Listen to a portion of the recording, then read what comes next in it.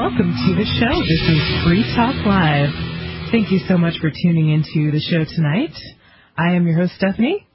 And Carla. Yes, indeed. And this is a very special show because Mark has gone away. He's on a day off. Usually you hear Mark in the first chair now that Ian has been incarcerated, unfortunately. And this is day number 54 or 5 or so. I'm losing track. Yeah, but it's getting up there. So Ian should be out soon, and we're looking forward to that. But in the meantime, I'm holding down the fort. And Carla, you know, for our radio listeners and maybe those who aren't familiar, we used to do a kind of spin-off show of Free Talk Live together called She Talk Live, didn't we? That's right, yes. And it was a lot of fun, and it's great to be back. Oh, yeah, I'm so happy to have you back tonight, so thanks a lot for coming in. And also for our listeners who are not familiar, we should just introduce Carla. She is the president of the Free State Project, and she's also an author, a very active lady, I would say. Is there anything you want to promote in particular tonight? Not really. You know, I'm a busy girl, so, you know, yeah, Free State Project keeps me busy. My day job, I do some writing, and I work for the New Hampshire Writers Project. We have some poetry stuff coming up in case any of our listeners are interested in poetry. I can make some horrible puns, but I think I stopped short of being a poet, so I'm just gonna hang back on that one. But yes, Carla is, as I was saying, Carla is the president of the Free State Project, but tonight is her night off. That's so right. We are not going to be talking about Free State Project Yay! stuff. But please, if you would like to weigh in with your thoughts, we have a lot of other interesting stuff to discuss, including the first ever in the U.S. Surveillance blimp. Whoa. Sounded interesting to me. We'll definitely talk about that. Maybe a little bit about J.P. Morgan Chase donating $4.6 million to the NYPD.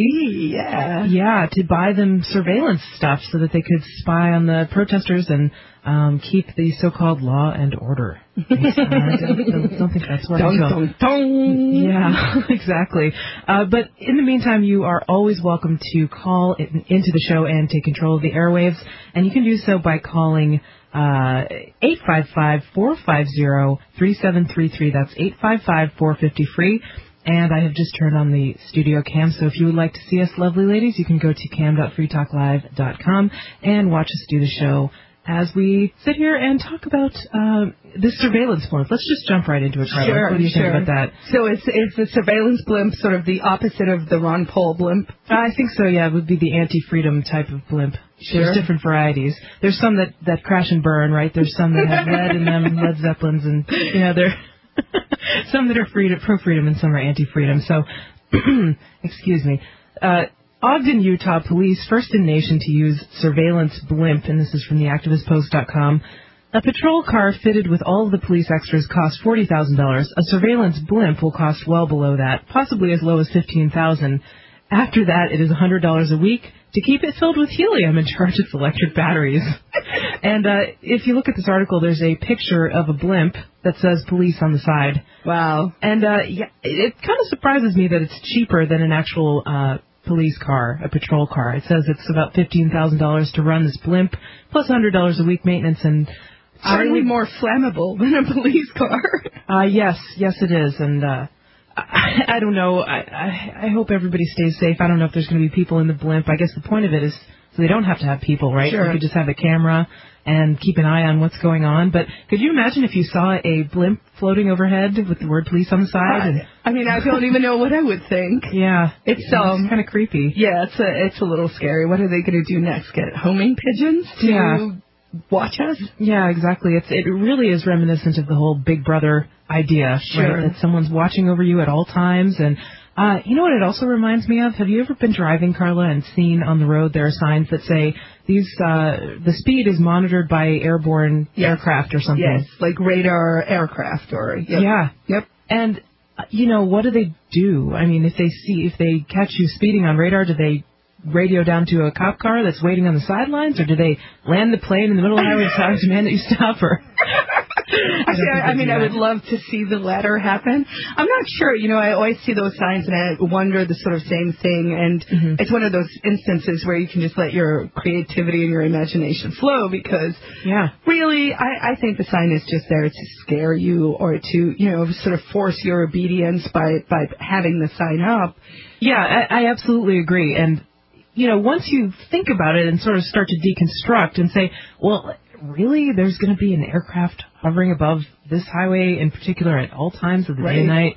And how does it actually monitor the speed anyway? And what are they going to do about it if someone's speeding 10 miles an hour? Is there a pilot up there with a radar gun and someone else is issuing the tickets and they must be taking photos to get your license plate number and that needs to be processed? I honestly think, I don't know, and if we have any listeners who've ever gotten a ticket from a aircraft. Yeah, maybe they could call in at 855-450-FREE and let us know their stories about airborne speed enforcement, I guess you could say. Right. It's just, I think this is one of these things that's meant to keep people in a perpetual state of fear, and it ties back to the blimp as well.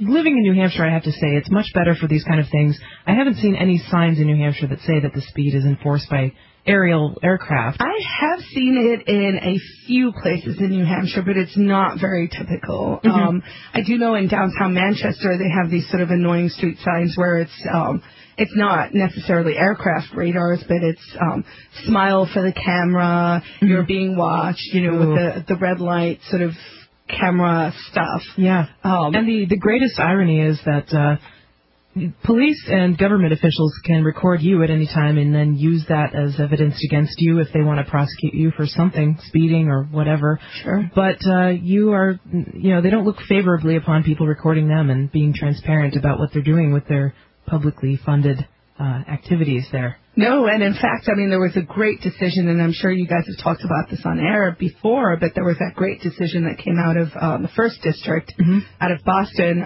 So it was a federal decision where the guy's name was Glick. And and they came out and they said, well, no, actually, you do have a constitutional right, to, record public officials in public. Yeah, it's called freedom of the press. And, of course, nowadays it's even easier for anyone to have a blog or a YouTube channel. And I certainly think that counts as them being a journalist, don't you? Sure. And actually, the Glick decision said, regardless of whether you are a journalist or not, it's your right as a citizen. So it was fairly broad. And I sort of like the idea of saying, Judge Napolitano, he's a commentator on Fox News, and he talks about the camera being the new gun. Yeah. And I don't really like that metaphor as much, but I have to say that it's similar in terms of its accountability, I guess. Well, and I think it's more just I think he's thinking of it in terms of language where it's point shoot and that kind of thing, and so that's what I like about the Glick decision is we can say point Glick. Point Glick shoot, and it's all just with the camera. That's really cute. I love it. Well, we were talking about air surveillance a little bit earlier, and I think we actually have a call on the line from Kevin in Michigan who would like to give us a little bit more information about how air surveillance works. Is that you, Kevin? Yes. Hi, how are you? Great. What's on your mind about air surveillance? I'm kind of curious to hear about this. Air surveillance, if they have the budget and the weather to fly, they'll fly over the highway. And there are markings you can see on the side of the road in that area. And what they do is they time cars. They travel from mark to mark. It's not a radar gun. It's a matter of physics and timing. So they just time. If you go between a mile a minute, it's 60 miles an hour at one mile. How do they capture, how do they track each car? Do they take a picture of it? It's in conjunction with ground-based police officers.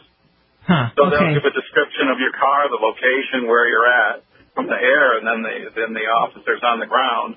It's basically an entrapment zone. Yeah. They work at a designated area. Yeah. So would you say, how much would you think an operation like this would cost? So let's say you're speeding, 5 miles over the speed limit. Yeah. And I wonder how much that would cost to run a full plane over the highway. And I'm also kind of curious about some of these weather conditions. But Kevin, hold on. We're going to hold you over because I'm kind of interested in this. Maybe you can enlighten us a little bit more. stick on the line with us. This is Free Talk Live, and if you have thoughts on anything that we've discussed before, you can call us 855-450-FREE. This is Free Talk Live. More coming up.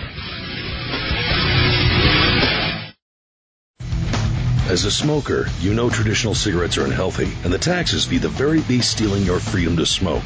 That's why the Vapor Station offers an assortment of electronic cigarette kits. Each rechargeable, refillable kit is an effective, affordable alternative to smoking. No combustion, no tar, no foul lingering odors, and no smoke, secondhand or otherwise. Just inhale pure enjoyment and exhale vapor. Take a puff just about anywhere without getting hassled. Get your e-cigarette kit now at VaporStation.com.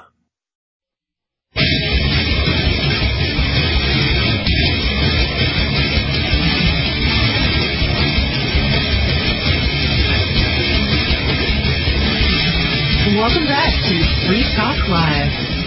Check us out on the web at freetalklive.com. We've got all kinds of features there. There's no other talk radio show that does a live show on Sunday nights and gives you all the archives for free going back to like 2006 or some crazy, ridiculous date like that. There's at least a year's worth of archives posted on the site right now at archives.freetalklive.com. And while you're there, check out all the other cool features. Free Talk Live is a very extensive website. And I am your host, Stephanie, tonight. And I'm Carla. Yes, indeed. And thank you for being here with me, Carla. We're already having a great time and learning a little bit about how some Big Brother-ish technologies work. And before the break, we were talking to Kevin in Michigan, and he was telling us a little bit more about how these things work. So, Kevin, are you still with us? Yes. Hi. So, okay, I'm confused about something. How much do you think that these surveillance planes that say, speed monitored by aerial planes or whatever, how much do you think they cost to run? Well, typically you're going to have a group of officers involved. No one's working alone. Yeah. You have to maintain an aircraft. That's pretty silly use of an aircraft dedicated to traffic control like that. It's definitely it's not a real revenue maker for any municipality that has that. That's for sure. Did you say that there are certain weather restrictions? So, like, basically you could get away with speeding in the rain? Yeah, if it's bumpy out, basically, if you see puffy clouds, it's very bumpy up there. And It's a very rough ride, and it's very windy. It's just dangerous days. These are light aircraft. They don't handle weather adversity very well. So if it's a nice day and the cops want to go for a fly, and they'll set up an operation for the day, and they'll coordinate an area that they're going to work, and they'll probably have about 8 officers involved, a couple in the plane horsing around, eating donuts, drinking coffee, flying airplanes. It's the life. I'll tell you, it's a good life. On the beach, Yeah, exactly. So Kevin, have you ever encountered one of these? Have you been pulled over by one or had experience? Do they have these signs in your area? I haven't got trapped in one, but I know that they're there, and I know police officers, and that's just really how it works, basically. Yeah, they do love to get these really expensive toys, basically, and then play with them. And unfortunately, we see this a lot with the SWAT teams. They get these equipment that they're funded by the Department of Homeland Security, and in fact, somehow a jet ski makes us safe. I don't know, yeah. In the desert. Yeah, exactly. It's pretty impressive, and that's why. Go ahead. Oh, no, I was just going to say my hairdresser was telling me the other day she's from Vermont, and her brother is a statey in Vermont. Uh-huh. And he has just gone on a 2-week pilot training course in Vermont because they have, Department of Homeland Security money that they need to burn through. So these stadies, the guys with the cockroach cars just sitting like bandits next to the highway, are now going up in airplanes so that they can survey the land. I have a classic Homeland Security story. In Lapeer County, Michigan, we had received tons, every municipality received tons of Homeland Security money after 9/11. They were just spending money like crazy. So we have Homeland Safety Day every year. And they all the municipalities brought their toys, to the county courthouse and lined them up and had a fair so everyone could see the toys, right? And somehow a camping trailer is a mobile base now. And the local municipality, one of these little small hamlets, those volunteer firemen, they got a little command center. Well, while they're there, I noticed I'm looking out the window and I see smoke rolling out of it and caught on fire. What? They were Wow. out there. Yeah. And then the state police have $1 million Winnebago with a 60-inch plasma screen TV on the outside, every communication device known to man. And I went in and I looked around and talked to the sergeant in the vehicle, and I asked him, well, how does this work? How does that work? And nothing in it really worked. Okay, then I asked him how special the tires were. And he goes, well, special about the tires. I says, well, yeah, what kind of tires are these? Are there something special about them or just regular old tires? And he goes, well, I think they're just regular tires. So I can go out, top one of your tires right now, and the $1 million command center is kaput, right? Wow. And he says, well, yeah, I guess so. And I says, I don't even know where the spare is.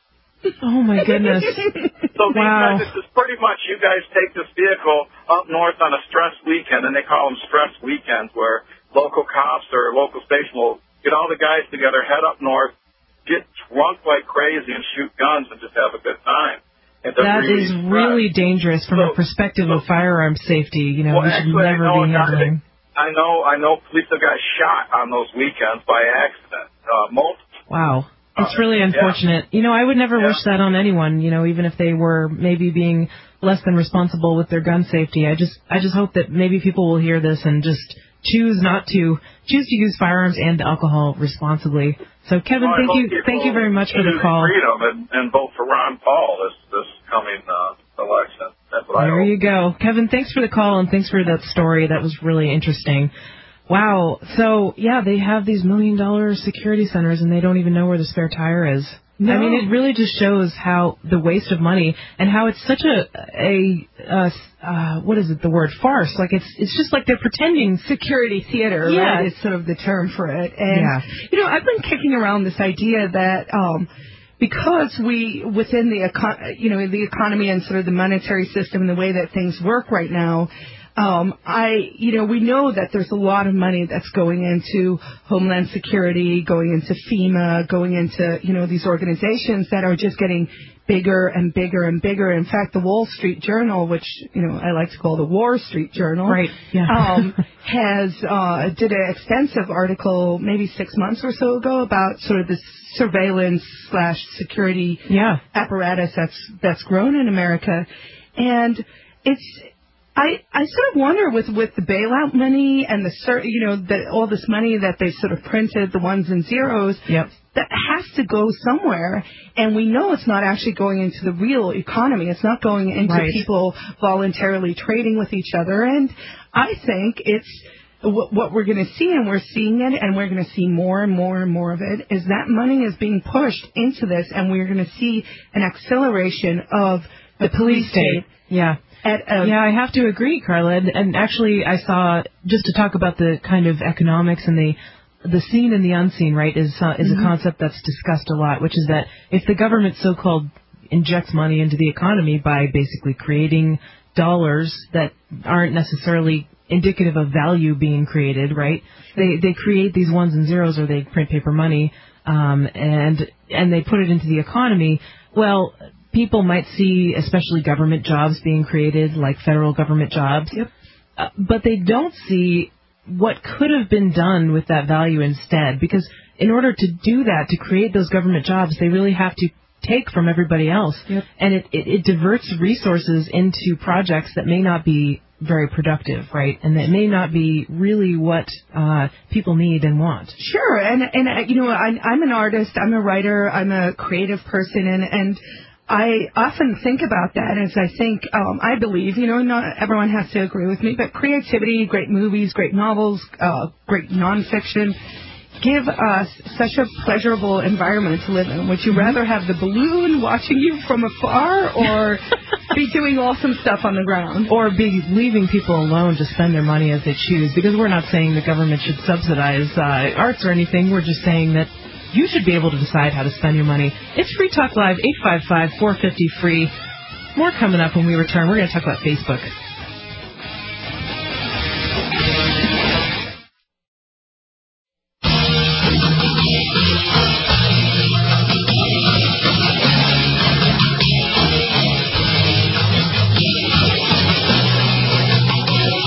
Free Talk Live. Welcome back to the show. I am your host, Stephanie, and this is Carla. Yeah, and we want to thank you so much for tuning into the show tonight. Check us out on the web at freetalklive.com. As always, you can also go to m.freetalklive.com to access the mobile streams and all kinds of features from your cell phone and find all kinds of ways to get the show there. And, of course, if you have thoughts on anything that we've discussed tonight, I think the show is shaping up to have sort of a Big Brother theme tonight, isn't it? We are talking about surveillance. We talked about a surveillance blimp and those creepy planes that fly over the highways and try to catch people speeding. Right, Carla? Yep. And now we have another thing that we would like to discuss. It's about Facebook, but of course, if you have thoughts, you can call in at 855-450-FREE. That's 855-450-3733. This is, of course, the show where you can take control of the airwaves and bring up whatever's on your mind. So we will look forward to hearing from you. And this is an interesting story, too, from the dailymail.co.uk. And I think it's interesting. Facebook is the second most popular site on the Internet, right? So it's second only to Google, I think, right? Yeah. And everybody's on Facebook. Even some people that I thought would never get on Facebook are on it. And as such, it's an enormously powerful entity, right? And they have access to people's personal information, or at least whatever people choose to give up to them as their personal information. You know, they can tell your birthday if you give it to them, your gender, who you're interested in, and they do target ads towards people based on the information that they provide. I'm constantly amused by the ads I get. I mean, I think my brain just filters in a way where I don't notice it 99% of the time. And then once in a while, I'll be like, really? That's who you think I am? Wow. It's like... Well, I have my religious beliefs listed as atheist, but it still sends me all these Christian ads all the time. And so it may not be very good at targeting ads, but it still attempts to do so. And so, some of them have actually been quite creepy. I think it'll also target based on pages that you like or whatever. Right. And so if you liked, certain books or whatever, it'll say like, from the publisher of this book that you liked, there's another book, so regardless of that, one of the most creepy things about Facebook is that they are constantly changing their privacy settings, and so it's really difficult to keep up with that if you don't log in for a while. Suddenly you'll come in and let me just get into this article because it talks about some of the things that we're about to discuss from the dailymail.co.uk. The headline is, "We didn't mean to track you," says Facebook as social network giant admits to bugs in new privacy row. And a row in British is like a fight, so they're not talking about like frat row. It's a row. A row, excuse me.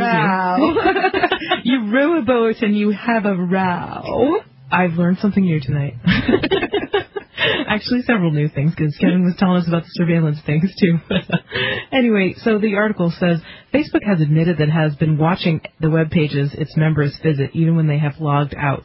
In its latest privacy blunder, because, of course, they have many, many privacy blunders, the social networking site was forced to confirm that it has constantly been tracking its 750 million users, even when they're using other sites. The social networking giant says the huge privacy breach was simply a mistake. That software automatically downloaded to users' computers when they logged into Facebook, quote, inadvertently sent information to the company, whether or not they were logged in at the time. Most would assume that Facebook stops monitoring them after they leave its site, reasonable assumption, but technology bloggers discovered that this was not the case. And the article goes on to say some really interesting stuff about how it was actually some guy with a tech blog that found this out in the first place. Basically, Facebook, this is what I understand because I'm not the most technologically, when it comes to computers at least, I'm interested in different kinds of technology, but I'm not the most computer savvy person, but as I understand it, puts a cookie on your computer, which is a little file, and the cookie will monitor your browsing history, and then it can send it back to Facebook. So, yeah, kind of creepy. And they said, "Oh, oops, it's just a mistake," but I think there are people who are skeptical of that. It's so hard to decide because in some ways, I half jokingly say sometimes, I'm like, we put the I everyone talks about Facebook as FB. It's sort of the shorthand for Facebook. Mm-hmm. And I'm like, someone's putting the I, that's all of us, using it in FB. So we have the FBI. Mm-hmm. And not to be, overly paranoid. But on the other hand, I'm married to a techie. Yep. And I know that, often with software, it's like they're focusing on this problem and doing this. And some things just inadvertently do happen. Uh-huh. Yeah, so it's possible. sort of, trying to find that balance between.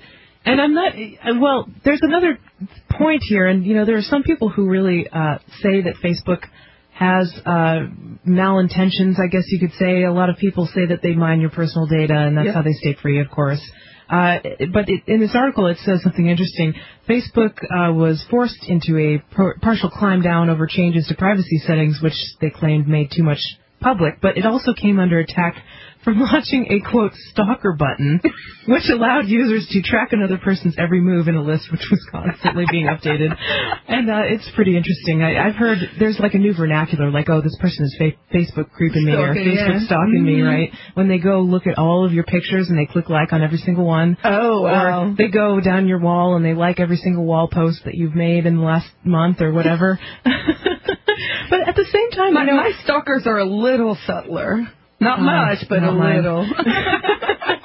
Well, and I'm somewhat. I only add people who I've actually interacted with in some manner, whether it's online or in person. Sure. Just to kind of keep the spam to a minimum. But there's another side to this coin. I kind of almost feel like in this day and age, it's almost impossible to be anonymous or private, and it takes work to get privacy, right? And if you're not willing to work to be private, I don't think you should expect to have privacy. I actually fully agree, and in some ways, I this sort of relates, but I remember when I moved out to New Hampshire, I was talking to Matt Simon, who used to work on a lot of the medicinal marijuana sort of normal stuff, and I had said to him, this is an issue I'm interested in, but I'm concerned, if you sort of come out and you say, hey, I smoke pot. Mm-hmm. I think people should be able to do what they want with their bodies. They own their, and I said to him, as an ex-lawyer, I was like, well, I'm really worried about sort of coming out of the closet. Yeah. And he said, well, if you do, they won't come after you. And in some ways, with the privacy issue and stuff, I've sort of flipped for a while. I was like, oh, what should I do? Should I friend these people who are trying to friend me? Uh-huh. How, and eventually I was like, you know what?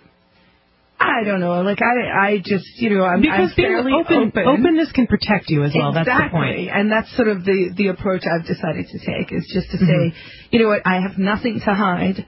I am a good person. My values are impeccable. Yes. I believe in nonviolence. Yep. And so I'm like, I don't think, I have to be scared of either the stalkers, the lurkers, the I in the FBI, the I in the CIA, whatever. It's just like, we're human beings, and if we're talking about creating a more voluntary society, I think open information is one of the tenets of that. Yeah, I agree, and I think that, especially if we advocate it for other people, if we advocate it for government people, that they should be transparent, then, what do we have to hide applies to us as well. Sure, and I mean, there is a difference there in the sense that, the government obviously is taking money by coercion and force, so that's a little different. So people are free to sort of, I think, choose or decide what level of privacy they're comfortable with. If I was Facebook, I don't know, I might write, or if I was someone, maybe write an app where you're like,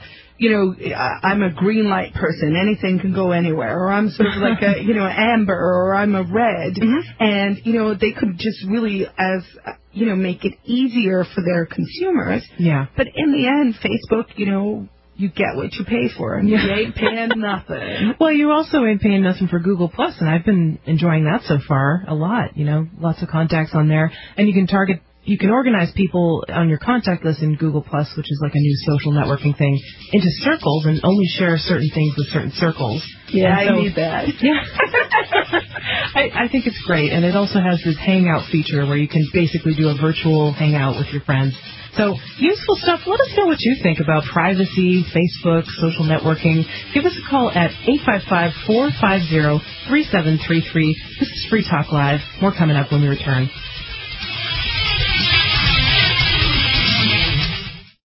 The Ruger LC9, compact, powerful, and perfect for personal protection. The LC9 is only slightly larger than the popular Ruger LCP, features a checkered grip frame to provide a secure and comfortable grip, and includes a finger grip extension floor plate. The LC9 also has a dovetailed high-visibility 3-dot sight system, blued alloy steel barrel, manual safety, and loaded chamber indicator. The LC9, another innovative American-made product from Ruger. Learn more about the Ruger LC9 at Ruger.com/LC9. You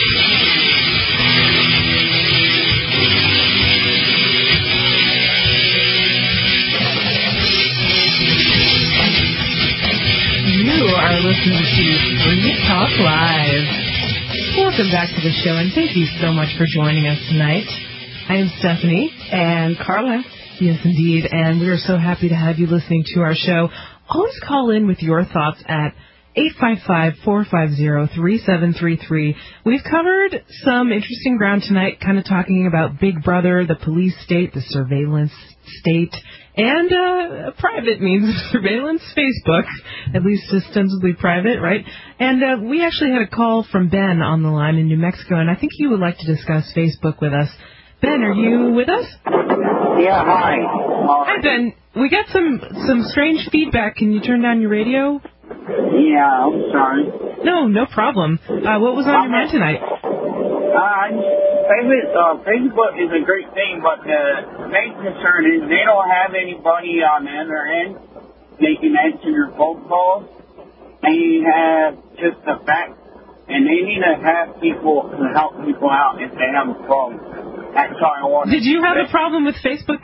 Your audio quality is a little bit spotty, so we may have to let you go, Ben. But actually, Ben, yeah, I think the audio quality is kind of poor. So if you get a better connection, feel free to call back, Ben. We do appreciate the call. Sorry about that. We had to let you go. But he said that, he was looking for some technical help, I guess, on Facebook if he didn't understand what was going on or had a problem. I wasn't 100% sure. It sounded to me like he was looking for a screener on LRN. I don't know. Well, Ben, you're welcome to call back once you get into a better cell if you would like to let us know what was going on there. But I don't know. So we've basically covered our opinions on Facebook. We haven't covered that. No, okay, you got more to say? No, I am fascinated by what Facebook has sort of become, and just this idea of using social media in a way that, we've seen with the Occupy Wall Street, yeah. Wall Street. There's been live stream. I think it really, especially in the case of the Wall Street protests, which, by the way, have really blown up as of yesterday. Sure. Right? There were thousands of people. There were mass arrests on the Brooklyn Bridge when people protested in the middle of the street in the Brooklyn Bridge, and several reporters got swept up and arrested by the NYPD as well. And we do have actually a story about Chase Bank donating $4.6 million to the NYPD for purposes of security monitoring, so-called, of these protesters. But, before all the live streaming was going on and people could actually get on these cameras and watch what was going on right in New York, right in front of their eyes, the Internet makes that possible. Technology makes that possible. And there were news outlets that were reporting much lower figures, I guess, of people who were protesting than could be observed on the cameras. And so I think that technology, while it can be used for evil or nefarious purposes, it also sets us free. And the answer to bad technology, as I see it, is always more technology, right? Yes. And I mean, that's absolutely right. In some sense, we're at that tipping point where, technology can be used for good or for evil. I think of the drones, and I think of all the I think there was a Cracked article that I read a few weeks ago where they just talked about all these military things that they're building. So once again, we get back to the economic thing, right? Where all this money is going into. Do you notice, by the way, when technology is used for nefarious purposes, it's usually the military? Oh, sure. And then, the naysayers will say, well, we wouldn't have had the Internet if DARPA and the military and Al Gore, God bless his soul, had not funded it, which, right. Of course, we know is not true. Yeah, I think it's pretty safe to say that, knowledge gets to a point, and knowledge is decentralized. A lot of people have it, right? Usually a lot of people have it. knowledge gets to a point where certain technologies are possible and are natural outgrowths of the knowledge that exists, right, in the world, and it always builds off of other people's work in the past. And so to say that the Internet never would have been invented if DARPA hadn't been around is ludicrous, because it would have. Sure. I mean, the one thing I do sometimes struggle with, and feel free to call in and to weigh in on this if you're listening, but is the whole idea of the unlimited resources that go to the government to do some of these things. And what I mean by that is, they take money that would have been used productively within the private sector and expend way more money than a private company might have done to develop a product. Because if you're a private company, think NASA versus Spaceship One, right? Sure. And but there's a conflict there, because there's both NASA that just expends vast amount of money inefficiently. But they also did put a man on the moon and a monkey in space and all of that. Well, Carla, there's some people who say they didn't. I'm just playing with you. I don't believe that conspiracy theory. And so there is that that's one thing I haven't been entirely able to sort of reconcile in my mind yet, is that idea of, are there things that, and unfortunately, most of the things that have been developed are just, they're not positive things. They don't really make the world a better place. So sure, you've spent $1 million, billion, $trillion on coming up with some radio wave satellite dish thing that burns your skin, and I'm like, wow, if we were expending that kind of energy, we could have Burning Man every day, everywhere, and the right kind of Burning Man. Yikes.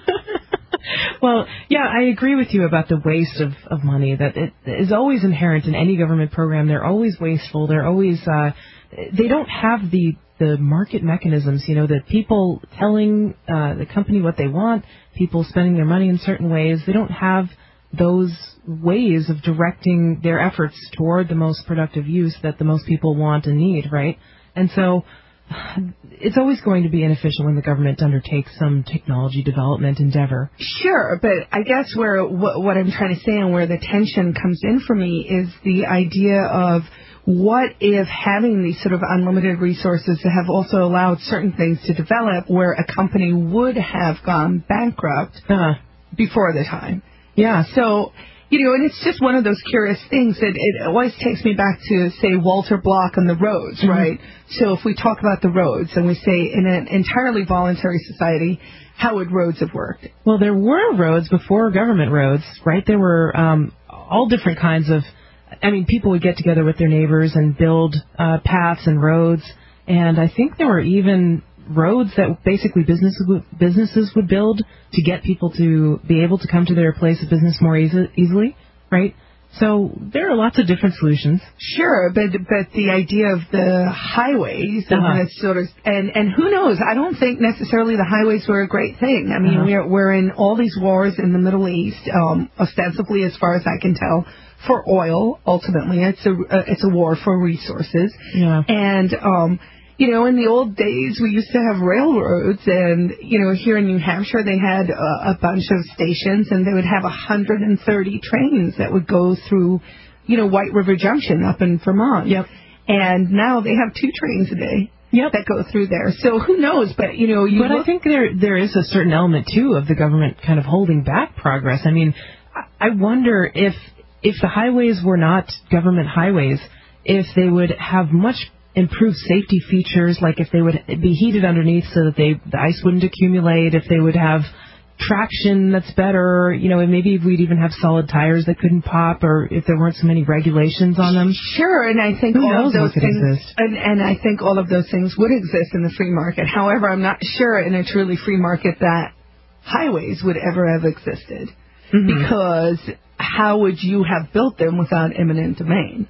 How would you, because, the third guy on the farm would be like, oh, you want to build a really big highway going from here to there, so, I want $1 trillion, Yeah, well, you could always take the highway in a different direction around his farm, or you could build above the farm. I guess you could say you go underneath it, build a tunnel, I don't know. I think there are bound to be some creative solutions, and maybe our listeners could call in with some more at 855-450-FREE. But we do have a call coming on the Free Talk Live line from T-Bear in the Shire. T-Bear wants to talk about Occupy Wall Street. Are you there, T-Bear? Yeah, hi, this is Jason Talley. How's it going? Hi, Jason. Jason is a co-host of Free Talk Live on Friday nights and has been, I guess T-Bear is your nickname, right, Jason? Yeah, it was given to me on Free Talk Live by, I guess, the Keaton misunderstood what the caller who was calling me Jason Talley. They kind of slur together, I guess. It was like T-Bear. How do you get T-Bear from Talley? Or anyway, what was on your mind tonight, Jason? So there are some folks from the Shire that are seriously considering going to Occupy Wall Street. And I was wondering what you two ladies thought about areas where we can find solidarity, things that you like or dislike about what's going on at Occupy Wall Street. That's a wonderful question, and Jason, if you'd hold the line with us, we will certainly discuss that more when we return. Meantime, if you have thoughts on Occupy Wall Street or anything else that's on your mind, you can always call us 855-450-FREE. This is Free Talk Live, and more coming up about... When the power goes out for any length of time, you've got problems, starting with food that's going bad, even in the freezer. No communications, living by candlelight or flashlight. It's a bad place to be. The solar flare cycle is heating up and has already done damage to the grid. NASA and NOAA tell us that next year and in 2013, it will take down large sections of the grid for days or weeks at a time. Hurricanes and floods also cut power for several days or weeks. You can protect yourself now. The SG1 solar generator by Sound Wisdom produces 5,000 watts of household current, comes with 230 amp hours of battery, 220 watt solar panels, and a built-in battery maintainer desulfator. This is the only portable system you can add as many batteries or solar panels as you like. It will also convert power from windmills, water wheels, DC welders, or gas generators, any source of 12-volt DC power. See it now at freetalklivesolar.com. Technicians are standing by now to answer your questions even during the Sunday night show. freetalklivesolar.com.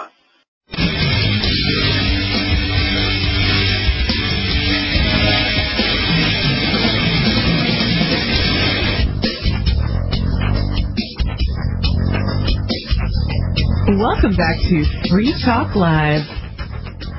We are kicking off hour 2, and I'm so excited to be here. I'm Stephanie. And Carla.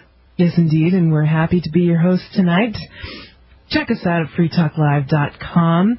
And if you want to help out the show, you can always feel welcome to enter Amazon through shop.freetalklive.com, and Free Talk Live will get a percentage of each sale. It doesn't affect your purchase price, but it is a way to easily help out the show. So please consider that. And, of course, Free Talk Live is a show where you can take over and bring up whatever's on your mind. So please call us 855-450-3733 if you would like to discuss anything that we've been talking about tonight or bring up a completely different subject. We do have some calls on the line. In the last segment, we were talking with... well, it's Jason Talley, but now he's listed as Homer Simpson in the Shire. And he was asking some stuff about some Free Staters, right, some Free State Project participants, people who are liberty activists in New Hampshire, planning a trip to the Occupy Wall Street protests in New York City, and talking about, kind of brainstorming about what kind of outreach they could do to spread the message of liberty to the Wall Street protesters, right, Jason? Exactly, and I'm going to take control of the airwaves, and I have Stephanie and Carla tonight, and you're both highly intelligent, and I respect your opinions a lot. So I'm curious about how we can be most effective at Occupy Wall Street. Well, I thought it was interesting before the break that you actually used the term solidarity, because I'm like, okay, you know what, you're probably on the right track in terms of speaking to them in a language that they might understand. Yeah, because solidarity is a term that's historically been, I guess, associated kind of with like labor movements and that kind of thing. But I mean, I like it. It's basically just standing together, right? Sure. Where we have common ground. Yeah. And I've heard so many different messages coming out of the Occupy Wall Street protests, ranging from kind of, I don't want to be a debt slave, as Carla was mentioning before the show, to end the Fed, some liberty-oriented things like we want control back over our money and why do these big banks get bailouts, down to kind of like populist sentiments, I guess, that talk about kind of class warfare and that kind of thing. And, there have been a lot of unions, actually, that have been supporting this. I know the airline unions. In fact, when I saw the photo on Facebook, of course, a couple of days ago where the airline union came out, and they were all, sort of suited and tied in their pilot uniforms with their little caps, and they all had, signs that looked exactly the same. Yeah. I thought it was an Onion photo, really? From the Onion. I was like, oh, this is hilarious. And then I was like, oh, wait, this is actually real.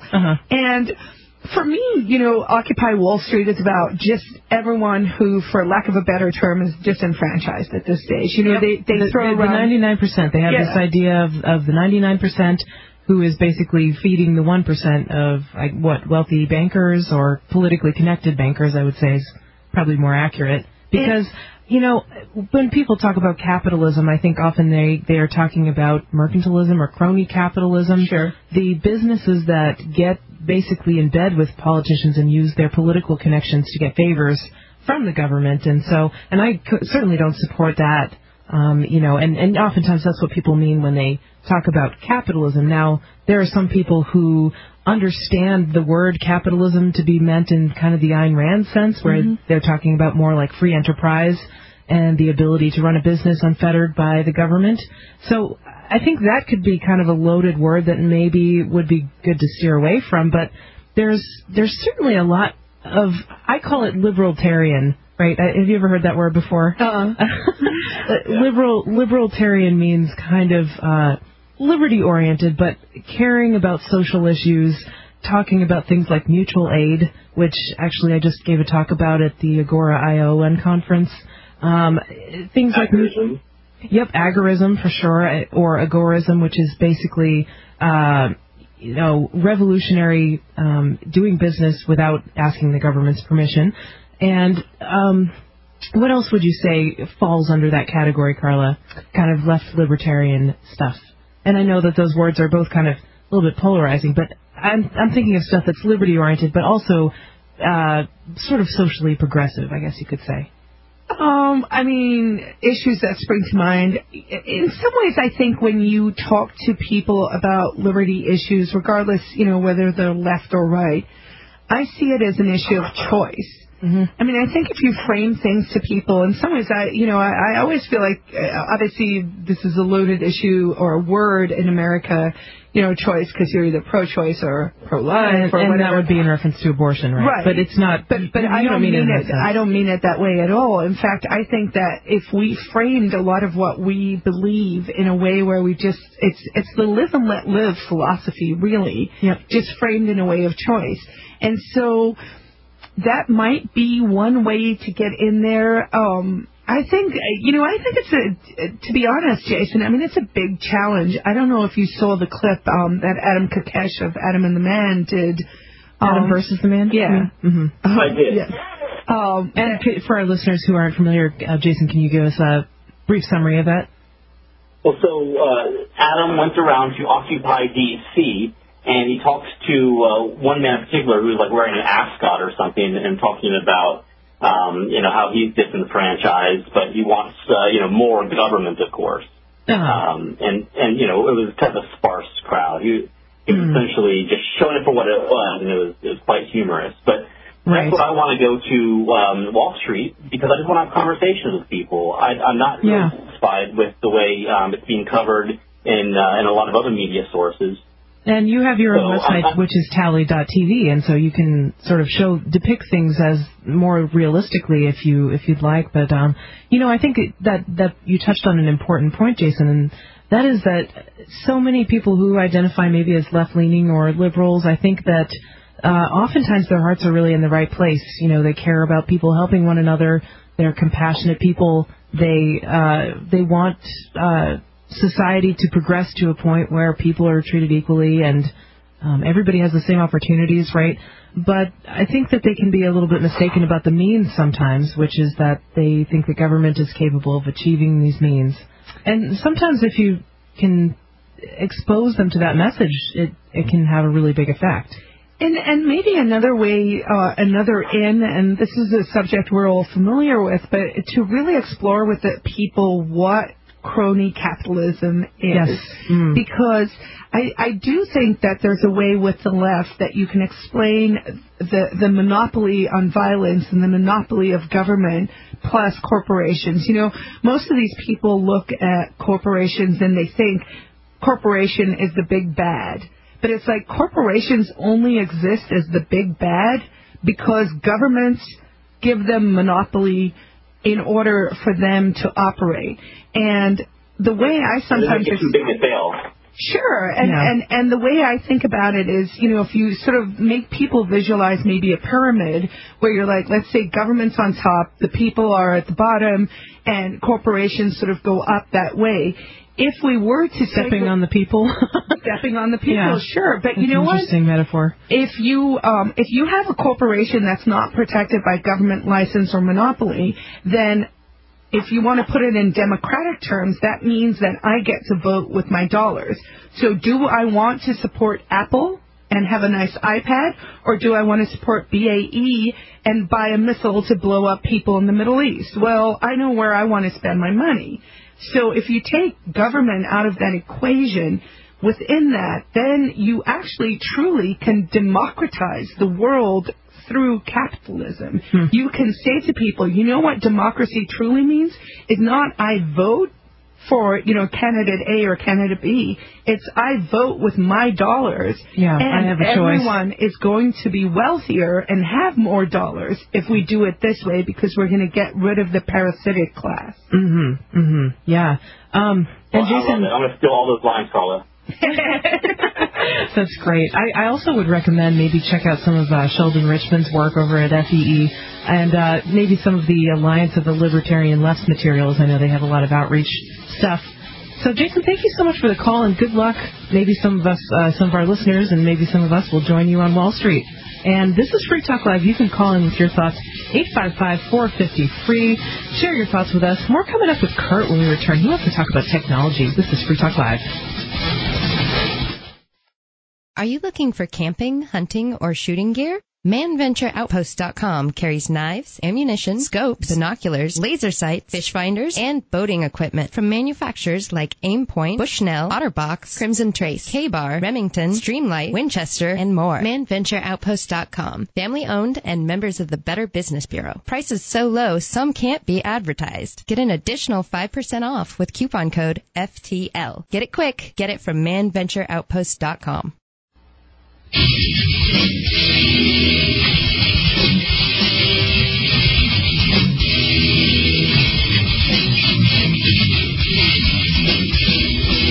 Free Talk Live. Welcome back to the show.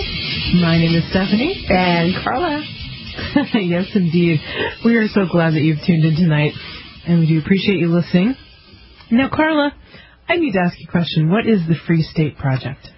I told you it was your night off, but you're going to have to talk about it for about less than a minute, I would say. Okay, so the Free State Project is a movement where we're trying to concentrate a bunch of libertarian or liberty-minded or anarchist people in the state of New Hampshire. The way it works is there's a statement of intent that you can sign. And technically, and this is all like really boring, basically the bottom line is if you're into liberty, if you like what we're talking about, if you like what you see on Free Teen, on freestateproject.org, Tally TV, Cop Block, like any of those independent media, Ridley, then come make New Hampshire your home. If you are a New Hampshire listener and you agree with what we do, because there are a lot of locals, I think, that do actually listen to the show, who do know what the Free Staters are doing in the state, and who do support us. And you know what? We would love you guys to come out and to start to show your support, because this is not about people moving into one place and concentrating.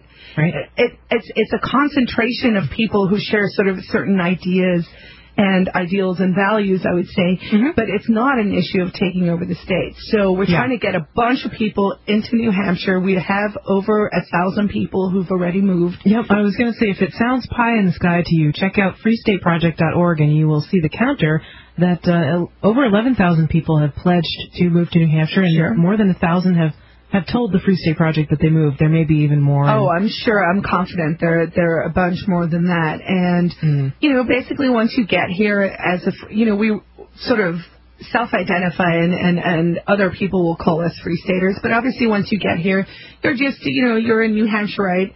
And you're part of a community, really. Yeah. That's, I think, one of the best parts about the Free State Project is the wonderful community of people here. So if you're into that, if you're into freedom, liberty, check out freestateproject.org and let's get some liberty in our lifetime. Sure. All right, so we do have a call holding very patiently on the line. Let's bring on Kurt in New Hampshire. I think Kurt wants to talk about technology tonight. Well, I'd hate to derail the mainstream of tonight's symposium. No worries, Kurt. Anyway. Someone brought up computer networking and the government and the Internet and all that, and I've got a wonderful way to derail that. Okay. It was not a government success. The government actually didn't like the protocol that the Internet is based upon because it was too anarchic. Oh, wow. It was being developed cooperatively by schmucks who were just on the side of the road. Who did they know who were doing it? What the government was backing was the OSI model. Specifically what OSI stands for, but I'm sure someone can look it up easy enough. The OSI was an organization to design a computer networking environment that was going to be grand and wonderful and rule the world. And it was done by committee and by government agencies. And as you can imagine, got absolutely nowhere. Yeah, it sounds very top-down and very bureaucratic. The universities and the research institutions and the really smart people who wanted to talk to each other were putting together this TCP/IP thing by putting out requests for comment. Somebody would say, I think it should work this way, and someone else would say, well, fix it by doing that, and someone else would go, well, I wrote a program to do that, and here's how it works. Wow. And they were all just cooperating together and making this thing called TCP, and it works rather well, but it's very sloppy. But not when you smoke it. I think that was TCP, not THC, but one of the first examples said PCP. Oh, sorry. Gotcha. Well, that was one of the first examples of crowdsourcing, right, Kurt? Perhaps. We actually have some research. One of our producers says it's Open Systems Interconnection is what OSI stands for. So that was the protocol that essentially was too top-heavy and went nowhere, right? Well, it's very useful to talk about the layers of the OSI design because it breaks things apart rather cleanly into different areas, like the wire itself and then the signal across the wire and things like that. But if you can imagine, that's all they accomplished. They didn't actually get to talking between computers at all. All they got was the model built, and then the whole thing fell down of its own weight. Wow. Interesting. So when someone says, well, the government designed the Internet, no, they didn't. There were some government research institutions involved, but it was the scientists there who did it. The government didn't want it. They wanted OSI, and it failed miserably. Interesting. Kurt, that's a very fascinating piece of history that I did not know because I'm not that particular brand of geek, but I certainly still appreciate it. Anything else on your mind? I got very lucky. I was working at NASA back in 1992 when the Internet was opened. And I honestly think it was because Al Gore got elected and the scientists involved realized, oh, my God, he's going to destroy this. We better free it up now while we still can. Oh, wow. So they opened the gates of the Internet and let commercial traffic use TCP/IP. And what we have now is all because of that. They let it out. They opened Pandora's box. And, Science Foundation did the one time that I can say that the government let go of something, and here we are. And I think, I think Pandora's box is not an inapt term. I mean, I actually think that is entirely accurate. in the sense that they had no idea what this would become, because when we talk about people who want to interact in a voluntary society, the technology that we have these days is actually allowing us to do that. And if you apply Moore's law, the doubling of things, I see that actually happening, I think, with freedom. Because of the Internet. Yeah. I do, because I think those things are going together. And, people talk in lip service about ideas of bulletproof, and, it's a battle for ideas, and it's for so long, the information that we were given was limited. And if you were interested in some kind of subject, you had to go, to the library. To the library or to the bookstore. Or ask the authority figure, I mean, just think about how much more free we are because of search engines. Yes. Because we can go, I am interested in this subject, and I can put these words in, and I can get hundreds of thousands, if not millions, of resources that will teach me more about this particular subject. And, when Hillary Clinton last year said, we have lost the information war. I mean, she came out and she said it. It was like a 2-day news piece, and we never heard about it again, because I was like, oh, my God, she spoke the truth once. I mean, she probably got smited. Wow. Lou Rockwell talks about actually using a ditto machine to run off copies of things to mail to people. And I just found out about you. I'd never heard about you before. And now that happens every single day. Someone will show up at the Mises Institute saying, I just heard about all this. Isn't it amazing? Yeah. Where were you 20 years ago? Well, there was no Internet 20 years ago. Right. Yeah. Wow, so interesting. And I really like what you said, Carla. And Kurt, thank you so much for the call. That was really interesting information. It was so interesting, Carla, what you said about the doubling of freedom. Moore's law is applied to freedom, and I think that's totally true. Back in the day, you had to go to a bookstore, and now it's right at your fingertips. Free Talk Live, 855-450-FREE. More when we come back. This is Free Talk Live.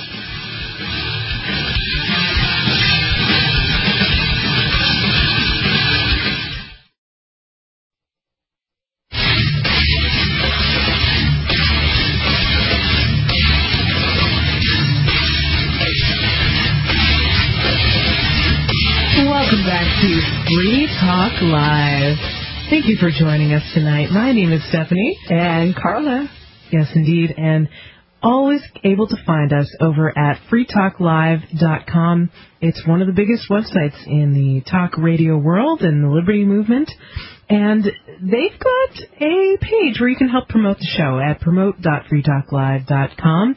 Got some free flyers to print out, web banners, all kinds of other vector scalable graphics, anything you could want if you are interested in helping to promote Free Talk Live, and we certainly do appreciate that. Meantime, you can call in also with your thoughts at 855-450-3733, 855-450-FREE. See what we did there? That was a tongue twister. Yes, indeed, and it goes with Free Talk Live. So I did want to jump into this other story that we had tonight, Carla, kind of touching on the same police state theme that we discussed earlier in the show. And this happened in Roswell, New Mexico, and the story... I'm sorry. What's so funny? Is it because of the X-Files or something? Sure. Isn't that where the aliens landed? Are we really talking about aliens? Sure. I'm rewatching the X-Files now. I remember watching them in the 90s. And oh, my God. It's a really good show. Like, we watched it in you guys know, but some of our listeners might not, but I'm from South Africa originally. Which you are African-American. I am African-American. Caucasian at the same time. And I have a mind of my own. That's right. That says so on your shirt. And you can see that at cam.freetalklive.com. But anyway, so you've been watching X-Files, yes. Sure. Does this relate to freedom? Actually, the entire X-Files, I think, was written pretty much from a libertarian perspective. And I think it was Gary North, who writes a lot for Lou Rockwell. It was either him or someone else, so yes, take that with a grain. But who recently wrote something and said, you know what, this is the best show that has ever been made that explores sort of government corruption, government coercion. And I was like, God, I should really rewatch that. And I'm loving it. Interesting. So when you watched it before, was it maybe you didn't have the perspective on liberty that you have now, or you just didn't notice it, or what?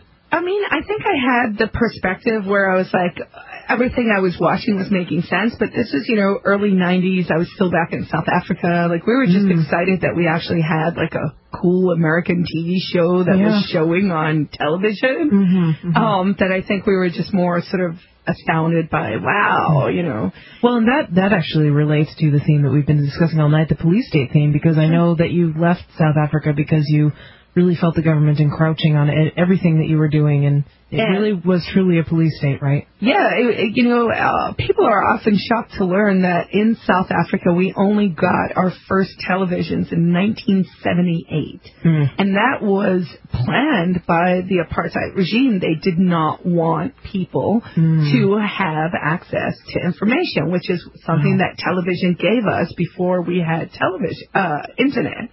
And so it's the same sort of thing. It's every 20 years there's this disruptive technology, and of course television for you guys, it's been around since at least the 50s, I guess.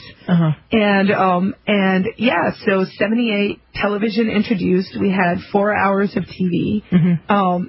All of it government controlled. Wow. The news actually... So there was nothing except for those 4 hours a day. Yeah, it would start at 6 o'clock and it would end at 10 o'clock. I would have that test pattern at the start of, the time. Interesting. There was an hour of news. They only reported international news because they could not talk about the things that were happening in South Africa. So that's people are always like, why do you know all these random things? I'm like, well, I actually watched the first, the conflict between Iran and Iraq back then because, or the Falkland Islands or whatever, because we would be shown all these other wars because God knows they wouldn't talk about the border wars, the things happening in the townships. Yeah. And they literally had news. They had a news reader. I mean, this is almost like, Monty Python-esque or out of Not the 9 O'Clock News, or they had a news reader who had a telephone on his table. And if they started reporting on something that was not kosher,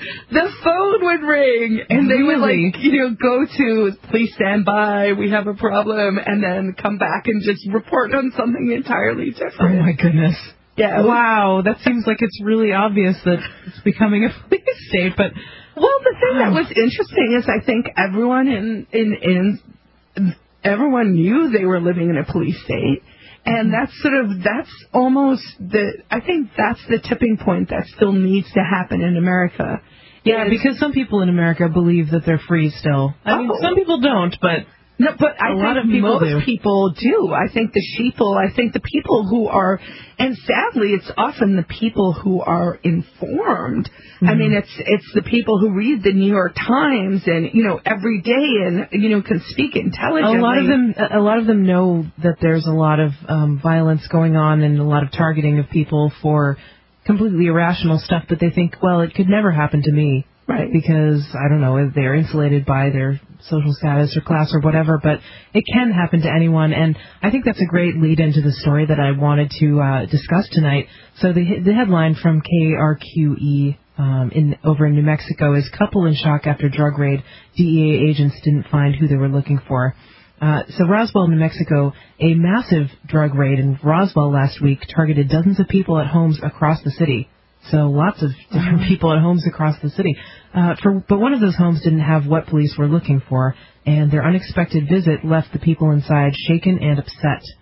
Well, I would assume that anyone who was in a house that suddenly got raided, would be shaken and upset.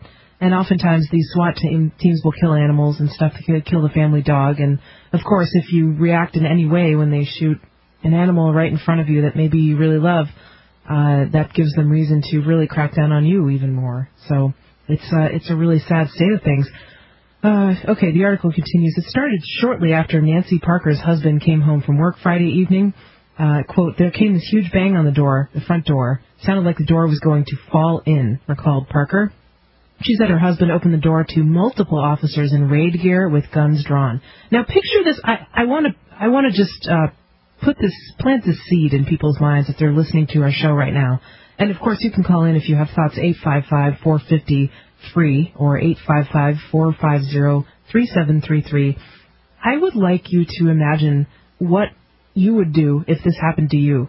How would you feel? How would you react if you heard a really loud knock on the door, threatening-sounding knock, and then all of a sudden, when you opened the door, there were multiple police officers dressed in SWAT gear with guns drawn, pointing guns at you. Oh, guns out, you know.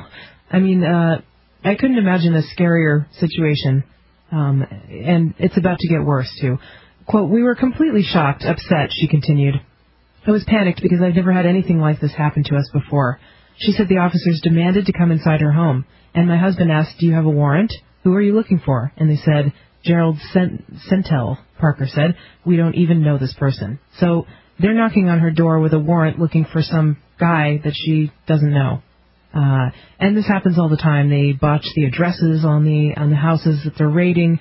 I think there's a website, I think it might be endthedrugwar.com or the Agitator, Radley Balco's blog, that says that there is a drug raid. If you average out the number of drug raids in the U.S., it comes out to be a drug raid every 16 seconds in the U.S. Wow.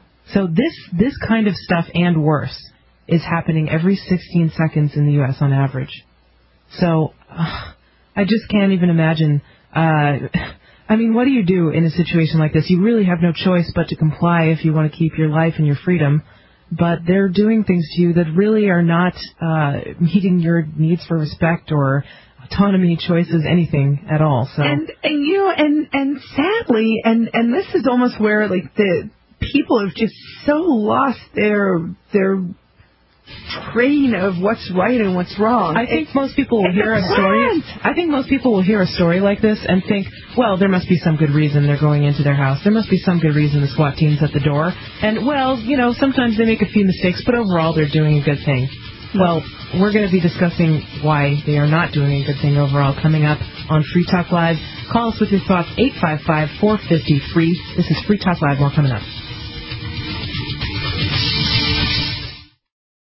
Liberty Maniacs is the largest online Liberty brand, featuring the most comprehensive selection of original posters, stickers, apparel, embroidered hats, and over 100 different products from around the world. From hilarious satire to hard-hitting artistic commentary, Liberty Maniacs is devoted to outfitting the Liberty movement with intelligent, eye-catching, and fashionable gear that expresses your personal dedication to liberty. Best of all, Liberty Maniacs offers a no-hassle money-back guarantee on all products. LibertyManiacs.com. Wear something worth saying.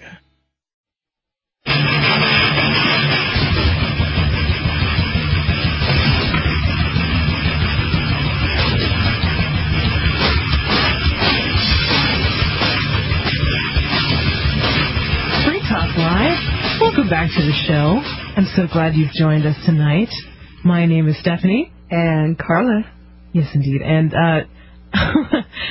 interesting show tonight, Carla. We've been talking about a lot of police state news, kind of trying to ask our listeners the question of, you know, what would you do if you were in this situation, a botched drug raid? It's so frustrating to me, and it's so, I feel so trapped, you know, at a place where there's this drug raid that happens every 16 seconds in the U.S. It just feels like this really could happen to me. You know, a lot of people think that it couldn't. So we've been scanning a very wide gamut tonight of topics, but most of them having to do with kind of the police state. And I do want to make sure we get to a call that's been waiting on the line very patiently. I think we have Abel on the line, who is not driving, but moving in a vehicle, and he wants to talk about the Utah Monetary Summit. Abel, are you here? As everyone pretty much knows, I only travel, so. Okay, and what's the difference between driving and traveling for our listeners who might be thinking that? Well, actually, driving is a commercial activity. Okay, and does this get at the whole, I guess, legal theory? I'm trying to say this in a nice way. I was going to say conspiracy theory, but because you know, we did have somebody call into the show in the past, and I'm not trying to disparage you at all, but that there was somebody who called in the past and said that this whole theory that talks about when people say that they're traveling, not driving, and when they say there's like a CCL or something like that, there's some magic words that they can say in court we had an attorney actually call the show and say that this was not current case law, and it's based on very old precedents, and essentially if it works because the judge just gets sick of you and gets annoyed and throws the cases out. So I don't know if any of that appeals to you, Abel. The truth is that the government is no longer protecting rights, and one of our rights was absolutely a right to travel by the common mode of travel of the day. I completely agree with you, Abel. I mean, I think human beings have the freedom of movement, and that's been one of the universal kind of human rights that's been recognized by many different documents. And so I think things like licensing cars and drivers and stuff like that, and having to get molested in order to get on the airplane. Yes. And a lot of the immigration laws that are really cumbersome, I think those all contribute to restricting basic freedom of movement. But what was on your mind about the Utah Monetary Summit tonight, Abel? Well, myself and Walter Reddy have traveled out there and are on our way back, and we attended that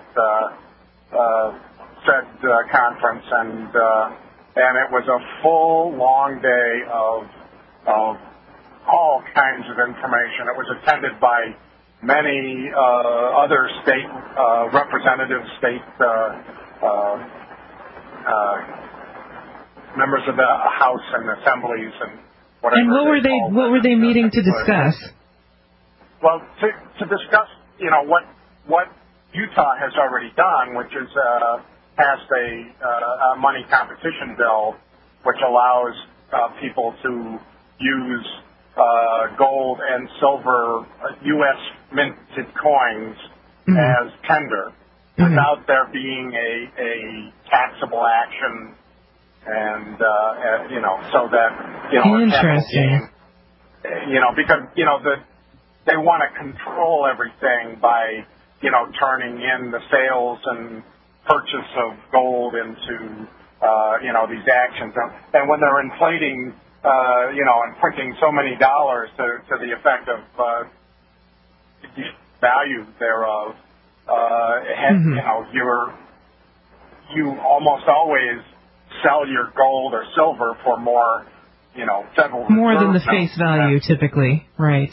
Yeah, well, so I mean, more than face value, but I mean even more than what you purchased it for because of the the hyperinflation that we're probably going to embark on in the not too distant future. But so basically they want to turn their activities of destroying the dollar into a taxable activity, and this eliminates some of that in Utah at least. It can't change the federal misapplication of tax law, but So do you think that this is going to essentially solve the monetary problem in Utah? Or do you think it's going to spread beyond Utah? What are your speculations? Well, the fact is that there were many legislators from many states there interested in the same thing. There are people introducing bills. Actually, Ron Paul has introduced a bill in the federal Congress to do the same thing as House Bill 1098. Which Abel, it strikes me as something that is a very smart tactic, and this might be something that someone like Jason Talley, who called earlier.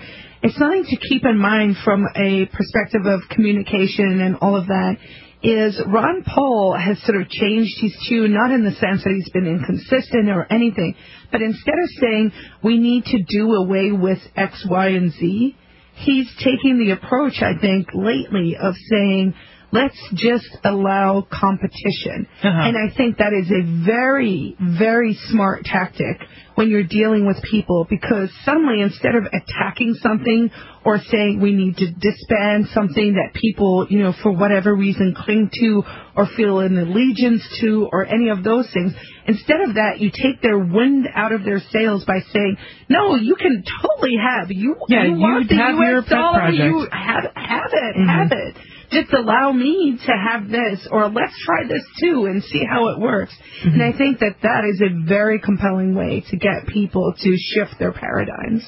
Yeah, I completely agree. If anybody cares about things U.S., and I'm not particularly one of them, meaning the federal government has lost my complete, any kind of support. Others still think that there's something to save there, and those people, I say, right. I say, well, one thing you're going to have to do is you're going to have to take that U.S. dollar and have that removed from anything called a Federal Reserve note because, you're going to have to create a new reality for that or otherwise, the country, the federal government, and the dollar go together. And when one goes down, the other will go down. And, interesting stuff, Abel. Thank you so much for the summary, and thank you for the call tonight. We do appreciate that update. Yeah, it is. Getting back to what you said, Carla, about the competition aspect, I think that, anyone who has a good product, that product should stand on its own merits. And ideas, too. This goes with ideas as well. If your idea is valid, if you have good logic and sound reasoning to back it up, then it should stand on its own merits. It shouldn't need to be enforced by monopoly. People shouldn't be forced to adopt it. If it's great, it'll do well on its own, right? Sure, and if it's a great idea, people will voluntarily choose to support ideas. And that is why government ultimately is, it's a monopoly on violence. That is all it is. Yep. Because we are not allowed to choose any kind of other option. And if we do, they come knocking on your door. Absolutely. All right, one more call before we round out the end of the second hour, I would say. This is Dr. Jones in British Columbia. He wants to talk about driving versus traveling. What's on your mind, Dr. Jones? Well, I just want to mention a few points, namely that, if you had some attorney say, well, that's not good case law, blah, blah, blah, that's really a problematic thing to say because, we've had a whole evolution in the United States of not understanding the basis of the Constitution, not understanding the difference between freedoms or liberties and rights, and not understanding that, well, I think, Dr. Jones, I think what this person said was that it's this idea that, you can kind of get around these driving regulations by citing certain case law. As he understood it, was based on older precedents that were from before the time when people were required to have driver's licenses, and so. Right, I understand you. Okay. But that doesn't obviate the point. The issue is this: if I'm just doing an analysis right now of, perhaps you're familiar with that case in Florida where the man got released, or not released yet, but his habeas appeal was granted. No, I'm not familiar. Can you give a recap for our listeners? Yeah. Florida law eliminates mens rea out of all its drug crimes. So basically it makes all drug felonies strict liability. So if you possess cocaine or what have you, you're guilty. Okay? Okay. Quick, wrap it up. We're coming up on the end of the segment. Okay, so the theory is that violates, common law ideas of rights. And it's been enforced forever, but now all of a sudden one judge says, oh, wait a second, I have to go back and look 100 years and say, yes, this does Dr. violate. Jones, thank you so much for the call. This is Free Talk Live, 855-453.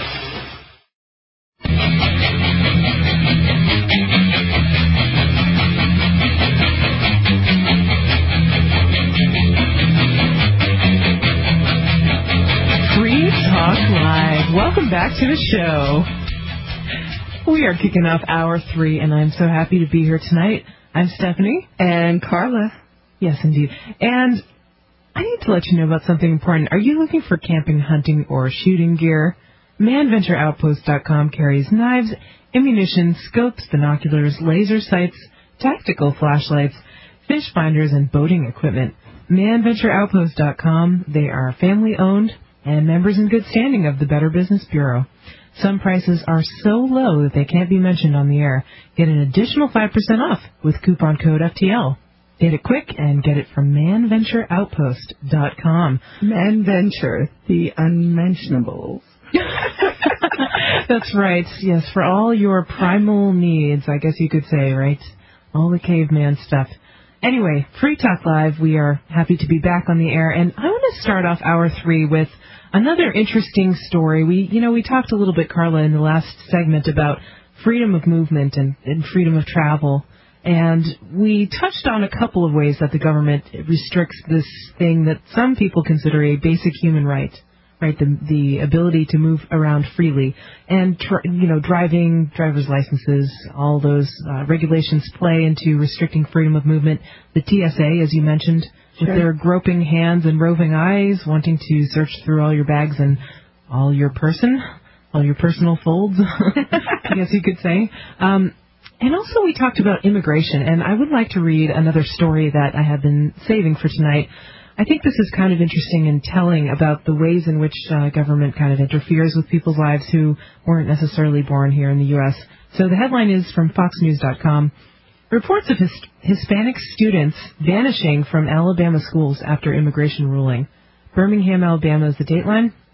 Hispanic students have started vanishing from Alabama public schools in the wake of a court ruling that upheld the state's tough new law cracking down on illegal immigration. Education officials say scores of immigrant families have withdrawn their children from classes or kept them home this week, afraid that sending the kids to school would draw attention from authorities. Wow. That's a big statement to me. They are afraid that just their kids being at a public school where the government has purview, right? Because the government controls all the schools, public schools. Sure. Right. That's what they want to do. You control the schools. You get them when they're young, right? Control their mind. Yeah. Who was it that said, give me a child until they're 7 and you can have them for the rest of your life, right? And I think that statement holds very true because so many people are indoctrinated with love of the state and love of the government when they go to public schools. I mean, think about it. You say the Pledge of Allegiance all the time.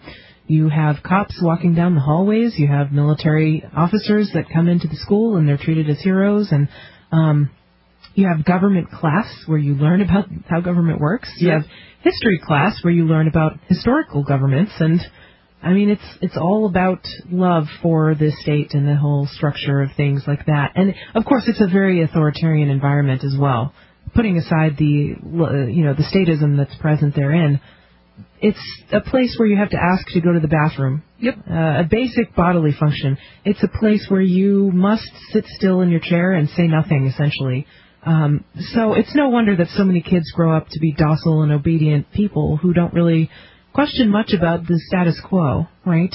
And so I think it's funny that these parents, it's not funny, it's ironic, sad, whatever you could say about it, that they're too scared to even send their kids to school and have their kids just sit there and be brown, right? Because they think that might arouse suspicion. And, I bet that there are some people in this group that's not sending their kids to school because they're afraid, who are not illegal immigrants. They're immigrants who have come here and are just basically brown and are afraid of being targeted. My understanding of that Alabama law is actually that it's so draconian that it not only is, oftentimes what will happen is you have illegal immigrants, and then the second generation, their children are born in America. They are legal American citizens. But this Alabama law actually says that even if you as the student are a legal immigrant, if your parents target the parents. Yes. And so it's actually, it's sort of people going, you know what, we've just got to not interface with this violent. Well, in some senses, I think maybe this is good for the kids, right? Because I'm sure they don't want to be there in these schools where they're really tightly controlled and told what to do all day and just sitting there in this kind of domination paradigm, right, where there are all these adults lording over them. But sadly, I mean, I think for probably a lot of immigrants, it's an issue of, you have this sort of idea of the American dream, and I'm going to come and I'm going to go to school and I'm going to get straight A's and I'm going to go to this university and I'm going to get this degree and I'm going to, because that's sort of not only the language and the sort of society that we've created in America, but that is what we market to the world. I mean, that is what America sells to the world. So they talk about the American dream. They talk about, think about all the TV shows that you see that sort of talk about school. It's, it's you're either the rebel without a cause, or you're, the good, obedient person, who with gets your ahead in life. Our gold star, because it is shoot talk. But, or you're sort of, trying to challenge that. Yeah, or fit into that sort of society. And I think for a lot of immigrants, sadly, that's the case. Yeah, I know. And it's just unfortunate. I do know some people who are maybe like second-generation immigrants whose parents sent them to private schools because they thought that they would get a better education that way. And they worked their butts off to pay for that, And it's just so unfortunate because they are forced to pay property taxes. And not everyone can afford to send their kid to private school because of that. So we do have a call on the line. I think it may be a little bit of a change of topic, but this is Free Talk Live, and you can take control of the airwaves at 855-450-FREE. Let's go to Dieter in New York and wanting to talk about the occupation of Wall Street. Excuse me? Dieter, we're going to put you on hold. I think we may be having some problems with your phone line. I couldn't quite understand what the caller was. Okay, the caller dropped off, so... Okay. Anyways, let's go back to talking about the immigration thing. So, Carla, as you mentioned, this ruling from the Alabama, the Supreme Court or some court in Alabama, higher court ruling, upheld some state action that allowed them to target parents who are illegal immigrants based on their children being registered in public schools, even if the children are legal or so-called legal, because really, I don't think any human being is ever accurately described as illegal, right? Well, and it raises exactly that question is, if we move away from the paradigm of nation states or, I, as an immigrant who came to America, I won a green card in the lottery, so I'm here legally. Yeah. I'm now an American citizen and all of that, but I had to jump through all the hoops and whistles, and it's complicated. Yeah. And does it cost a lot of money? It costs a lot of money. And it cost a lot of money back in, 1990s? Or Yeah. And imagine how much it costs 20 years later today. Sure. And, it's this whole idea, I think about immigration as, it's Russian roulette by birthright. Yeah. So, Stephanie, you were lucky enough to be born on this little patch of land in this area. And I was lucky or unlucky enough to be born on this patch of land somewhere else, And we had no control over where we happened to be born. Right. And so the only thing that should unite or divide people is what their thoughts are, their philosophical views, what they want to achieve in terms of the things that their economic... in other words, the things that they're responsible for and the things that they can control in their own life and the things that they chose, right? With their volition and their free will. And I think if someone chooses to walk over a desert because they want a better life for themselves or their children, to have this sort of artificial idea of you walked over this line and therefore, I have the right to arrest you, shoot you, to do these heinous things to people, it's just absurd. It's such a messed up construct, and we'll discuss this more coming up when we return. This is Free Talk Live. If you have thoughts about illegal immigration, share them with us at 855-450-FREE. This is Free Talk Live. More about immigration coming up.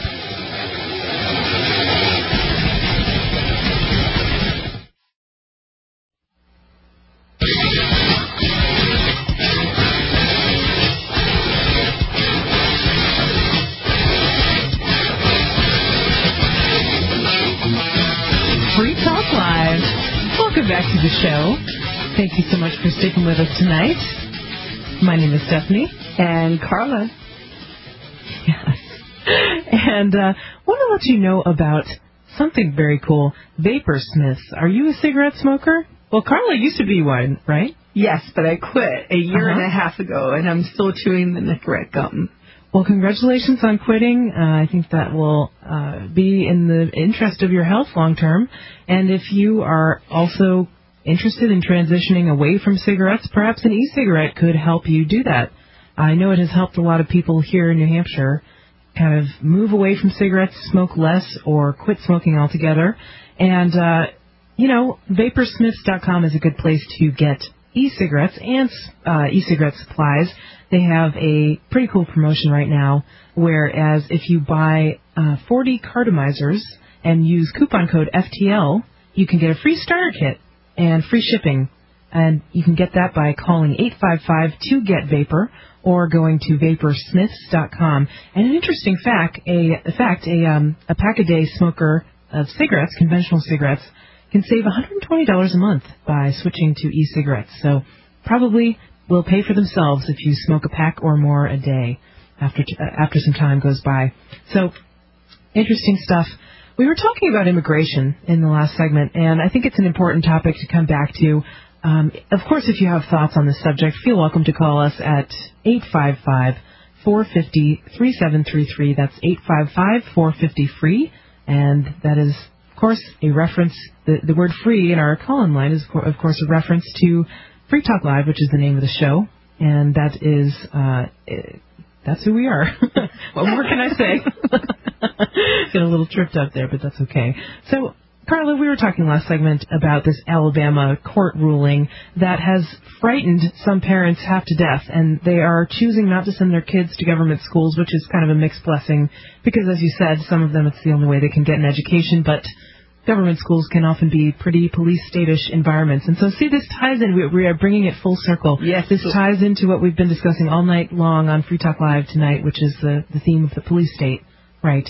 And so, I don't know. I think when people are afraid to send their children to school based on their appearance, basically, because if the children don't look Caucasian, I'm guessing that their parents might be more likely to get targeted.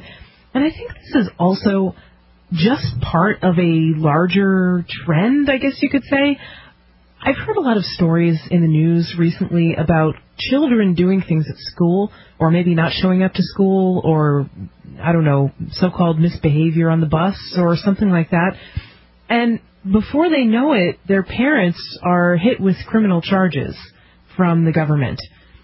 Now, I think that parents are responsible for their children, but should a parent be thrown in jail because of something that they have no knowledge over? And when their kid is maybe at an age when the kid can control their own behavior and knows what they're doing? Well, one, of course not. And secondly, I mean, the lunacy of, people, things that used to just be, it was a little rumble on the school bus, or it was this or that, i.e. where human beings were just interacting with whatever was their actual environment and their reality. So the school bus driver may have taken care of something, a teacher may have stepped in.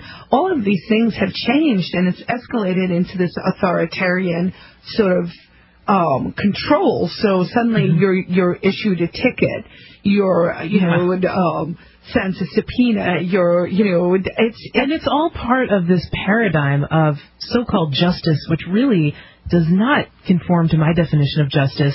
It's all about, with the state, it's all about punishment. It's all about smacking you if you get out of line, basically, giving you obnoxious consequence for disobeying what they would like you to do.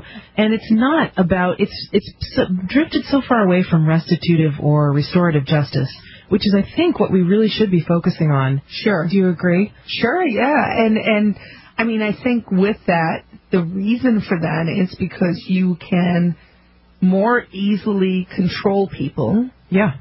Through fear. And well, that's their ultimate goal. It's to control people and to get obedience. It's not to restitute a victim. It's not to make someone whole who was harmed. It's enriching themselves, and by themselves, I mean the government, and getting compliance. Really. Right. It's a submit citizen is all they want. And it's sort of, I always look at it as this. It's this organism of, it's like this pitch black thing, and it's just feeding. Like a blob.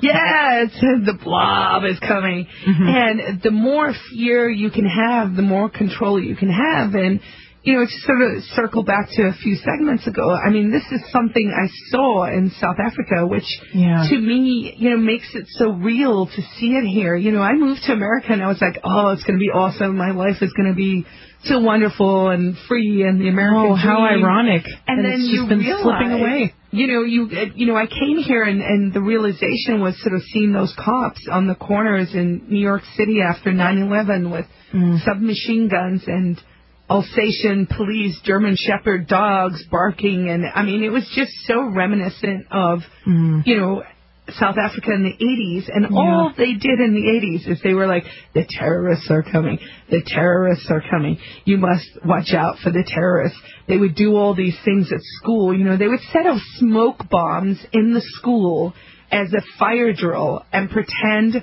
like, this is a fire drill, but you're 14 years old and you're like, well, there's smoke bombs, so you're going to think, if they set off the fire drill, that there's a real fire. Yeah, so it's and often terrifying. That is absolutely horrifying. Who is terrifying?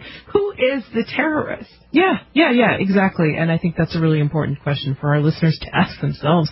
I mean, we've heard stories where they have done very realistic seeming terror drills in schools where they don't tell the kids what's going on, and the kids come home and they have petrified. They have post-traumatic stress disorder, and they, I think there's a case now where a bunch of parents, and this would be an interesting thing to follow up on, where a bunch of parents were like, this is crap. We're going to sue the school. I mean, they had a terror drill exactly like that, where they set off, that they sent in a SWAT team, I think. They sent in a SWAT team, and they told the kids to put their heads on their desks and stay in the classrooms, and of course that's probably the worst thing to do.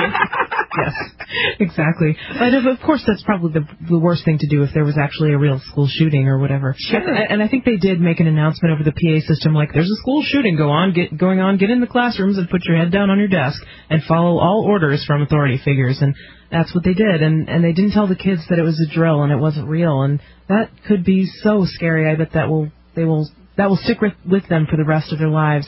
And getting back to this idea of fear, this article says more than 200 Hispanic students withdrew just in Montgomery County, Alabama, the morning after this judge's ruling. So these parents were really following very closely what the state was doing, and they were scared with good reason. And I think we have some calls that are maybe related to some of this. Matt in Illinois has been waiting on the line. Matt, what's on your mind tonight? Oh, actually, Matt, hold that thought. I don't have music. I do apologize for that. My timing was a little off, but when we return, we'll take Matt's call and see what he wants to discuss tonight. I think he had something on his mind about freedom to travel. And, of course, this is Free Talk Live. You can always call in with your thoughts at 855-450-FREE. More about freedom to travel when we return. This is Free Talk Live.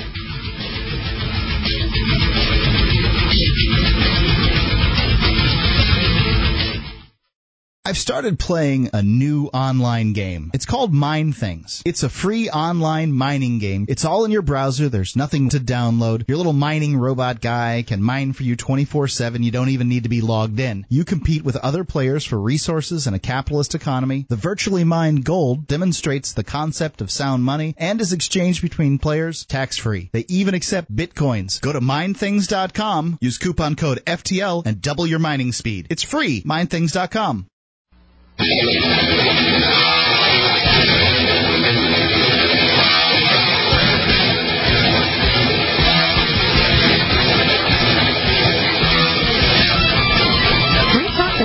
Welcome back to the show, and thank you so much for joining us tonight. My name is Stephanie. And I'm Carla. Yes, indeed. And we are your hosts. FreeTalkLive.com has a lot of cool stuff, including the Shrine of Female Listeners. And Carla, guess what? We're on there, aren't we? Yes, we are. It's meant to share the love with the world, I guess you could say. It's meant to show off the female listeners of Free Talk Live because supposedly talk radio is typically a male-dominated thing, and so we like to show some female faces and just kind of get So we're like together. double X, but not triple X. I don't know. I might be. Is that not a chromosome joke? It's a chromosome joke. It's a science joke. I like it's the third hour. Yeah, it is the third hour, yes. And still time for your calls, though, if you make them at 855-450-FREE, 855-450-3733. We're going to go back to Matt in Illinois. Matt, are you here with us? Yes, I am. Good evening, gentle ladies. Good evening, Matt. So tell us what was on your mind about the freedom to travel issue. Well, yeah, I do have something on my mind about that, but before I say that, let me add to the whole terrorizing kids in school. I'm 51 years old, and I remember having to duck under desks because they were threatening nuclear attacks from Soviet Russia at the time. And you want to talk about terrorizing kids? I had nightmares about that. I remember nightmares that I've had about nuclear war because of all the threats that we were under at the time. Yeah. I know. I've heard that sentiment from a lot of people, and just growing up in that age where, they did tell you to literally get under the desks. And earthquakes are another thing that I've heard. There were earthquake drills in some of the schools in California back, maybe in the 1980s is what I'm thinking of. But I've definitely heard this theme before. And I think that... Oh, go ahead, Matt. At least earthquake or tornado, because I'm from the Midwest, at least those are real... dangerous things that you can protect yourself of. But ducking and covering under a desk if a nuclear bomb goes off is not going to help you. You're just going to melt anyway. Yeah, that seems very logical to think that way. Yeah. What I wanted to say was earlier this evening you had a guy calling in and talking about things that you can do with the police and with the courts for when you get a ticket, for instance, saying that you're a sovereign citizen and therefore you're not subject to their rules and things. Yeah. And I just wanted to point out that the police, they do have guns. They're pretty much going to do what they want, and so are the judges and it's really not going to matter if they want to punish you. They're going to punish you, and it doesn't matter what you sit there and say or what's right or wrong or how it's supposed to work. Things don't always work the way they're quote-unquote supposed to. And I'm sure Ian Freeman knows. Yeah, and Ian, for those who are not familiar, is the typical host of Free Talk Live. Usually he's not on Sunday evenings, but he is on Monday through Saturday, and he can't be here right now because he's sitting in a jail cell. He received a very harsh 90-day sentence for something that I don't think really deserved any jail time at all. He was basically, he saw a woman being arrested who he didn't agree with her reason for being arrested. I think it was because she was had an open container in a park about 30 feet away from a restaurant where other people were openly drinking. And so Ian stood in front of the police car that was taking her away. And for that, he is now sitting in jail with his 90-day sentence. And we hope that he will be returning to the freer world next weekend. I'm good. I'm glad he's finally going to be getting out. I hope that works out. But yeah, I do too. And Matt, is there anything else on your mind tonight about the freedom to travel? No, that was about it. I understand why people, they think that, well, if I say this or if I do that, then this is how the judge should react. But that's just not going to work if they don't want it to. I mean, basically, they're the government and they're going to do what they want. I mean, justice in this country has become entirely arbitrary. Yeah. But on the other hand, I think if enough people keep doing these things and sort of calling it out and saying this way, if more and more and more people do it, at least you're gumming up the system. And at least, you know what, when you go to jail with dignity. I suppose that's true. I'm not saying that you should give up. I'm just making a point. Sure. Matt, thank you for the call. We really appreciate it. And, yeah, I completely agree with him. And it seems like the evidence points to what Matt was saying being true, in that if they would like to get you for something, they will get you for something. And I don't know. I mean, it just seems like these magic words, these legal formulas for avoiding the licensing restrictions and regulations just really depend way too much on the system following their own rules, just as Matt said. So, and related to that topic, we did have a call earlier tonight from Adam in New Hampshire, and there was a little bit of a miscommunication, and Adam's call ended up getting dropped, but we encouraged him to call back because I did want to talk to him about this. He was actually the person who I mentioned had called in earlier on Free Talk Live a few weeks ago to discuss the whole freedom to travel thing, and I know that he has done some research on it, and he was essentially debunking it, as I understood. So, Adam, maybe you could call back if you're still listening, and that would be an interesting perspective to have. So, Carla, do you have anything more to say about the kind of the fear that is used in government schools? Because we talked a lot about this immigration ruling and the parents being afraid to send their kids to school for fear of the parents being targeted, and we talked about parents being charged when their children don't show up at school or do something else that the bureaucrats want to punish them for. We talked about these terror drills. What was it like when you were in South Africa growing up? Did you go to a government school, or did you go? I did go to a government school, and I mean it was an all-girls high school. At the stage where they would, at this level of doing the drills and terrorism. We had compulsory military conscription as well. Wow.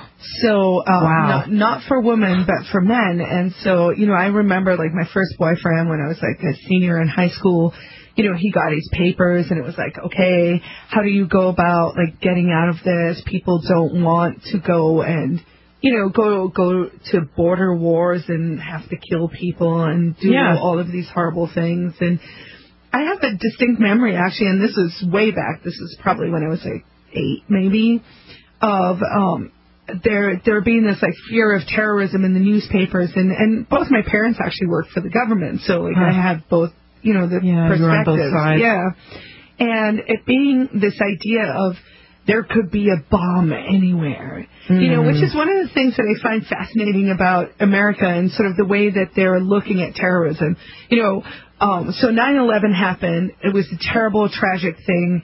I don't condone it in any way.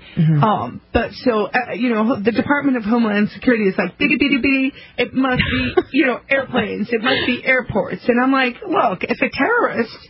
Like, if you're a real terrorist, go look at the history of terrorism. Go look at what the Sinn Féin did. Go look at, what has happened in other countries.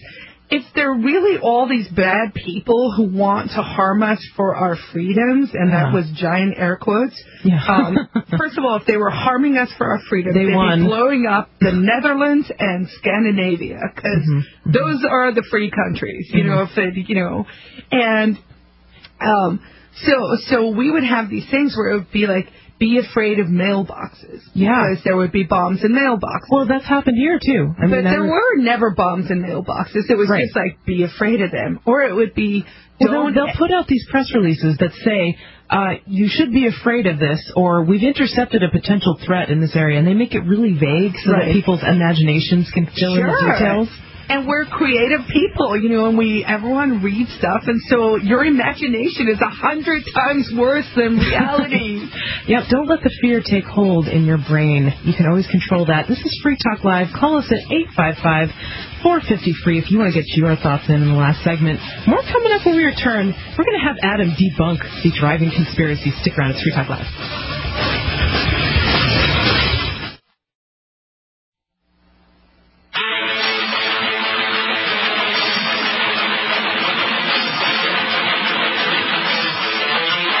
Welcome back. You are listening to Free Talk Live, and I'm your host, Stephanie. And Carla. As we launch into the final segment of tonight's show. But never fear, we'll be back every day of the week. 7 days a week, there's a live show, 7 to 10 p.m., and you can always find us on freetalklive.com in the meantime. If you are just craving liberty-oriented content, you can go there. And you can also go to LRN.FM to get all different shows, not just Free Talk Live, but a mix of liberty-oriented talk. That's LRN.FM to find the Liberty Radio Network. So we were talking about freedom to travel and the kind of driving conspiracy, I guess you could say. And I had mentioned that we had someone call in previously, a couple weeks ago on Free Talk Live, to debunk it. And I have to say that there's nothing I enjoy more than a good, thorough debunking. So I'm going to bring Adam on the air. Adam, are you with us in New Hampshire?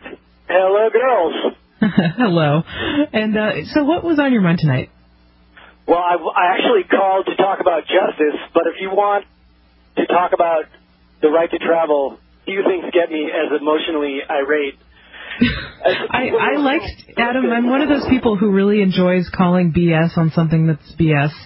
So we can talk about whatever you prefer, as long as it'll fit in this one segment, because we've only got one left. Okay, well, just quickly, I wanted to know, how do you define justice?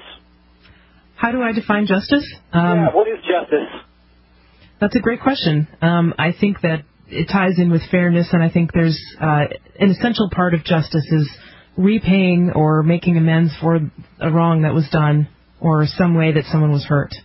And I would add to that, I think that there is no such thing as universal justice or something that we can define that is going to be a one-size-fits-all. Mm-hmm. I actually think what justice is if you've been wronged and someone else has wronged you, figuring out within a voluntary society, of course, figuring out, what is going to make that reparation right. If someone shot my husband, I would want to kill that person. That's my idea of justice. Mm-hmm. And would you prefer to get some kind of reparations from that person? Like a financial payment, or maybe he buys you a house, or you get an insurance premium, or something like that? I'm not sure. I mean, I might actually be an eye for an eye kind of person. I'm not sure that would be the case. And honestly, if it came down to that and I wasn't talking smack on air, I'd probably be like, yeah, okay. But I think justice is personal. Yeah, I agree with you, Carla. I think it matters what the victim wants, and part of determining what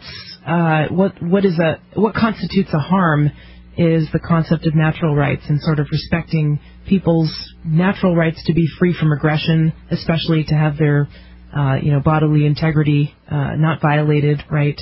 And these are all negative rights, kind of the rights to be left alone. And as opposed to being entitled to certain things. What about you, Adam? I know that you are an attorney, right? Is it okay if I say that in the air? Sure, too late now. Yeah.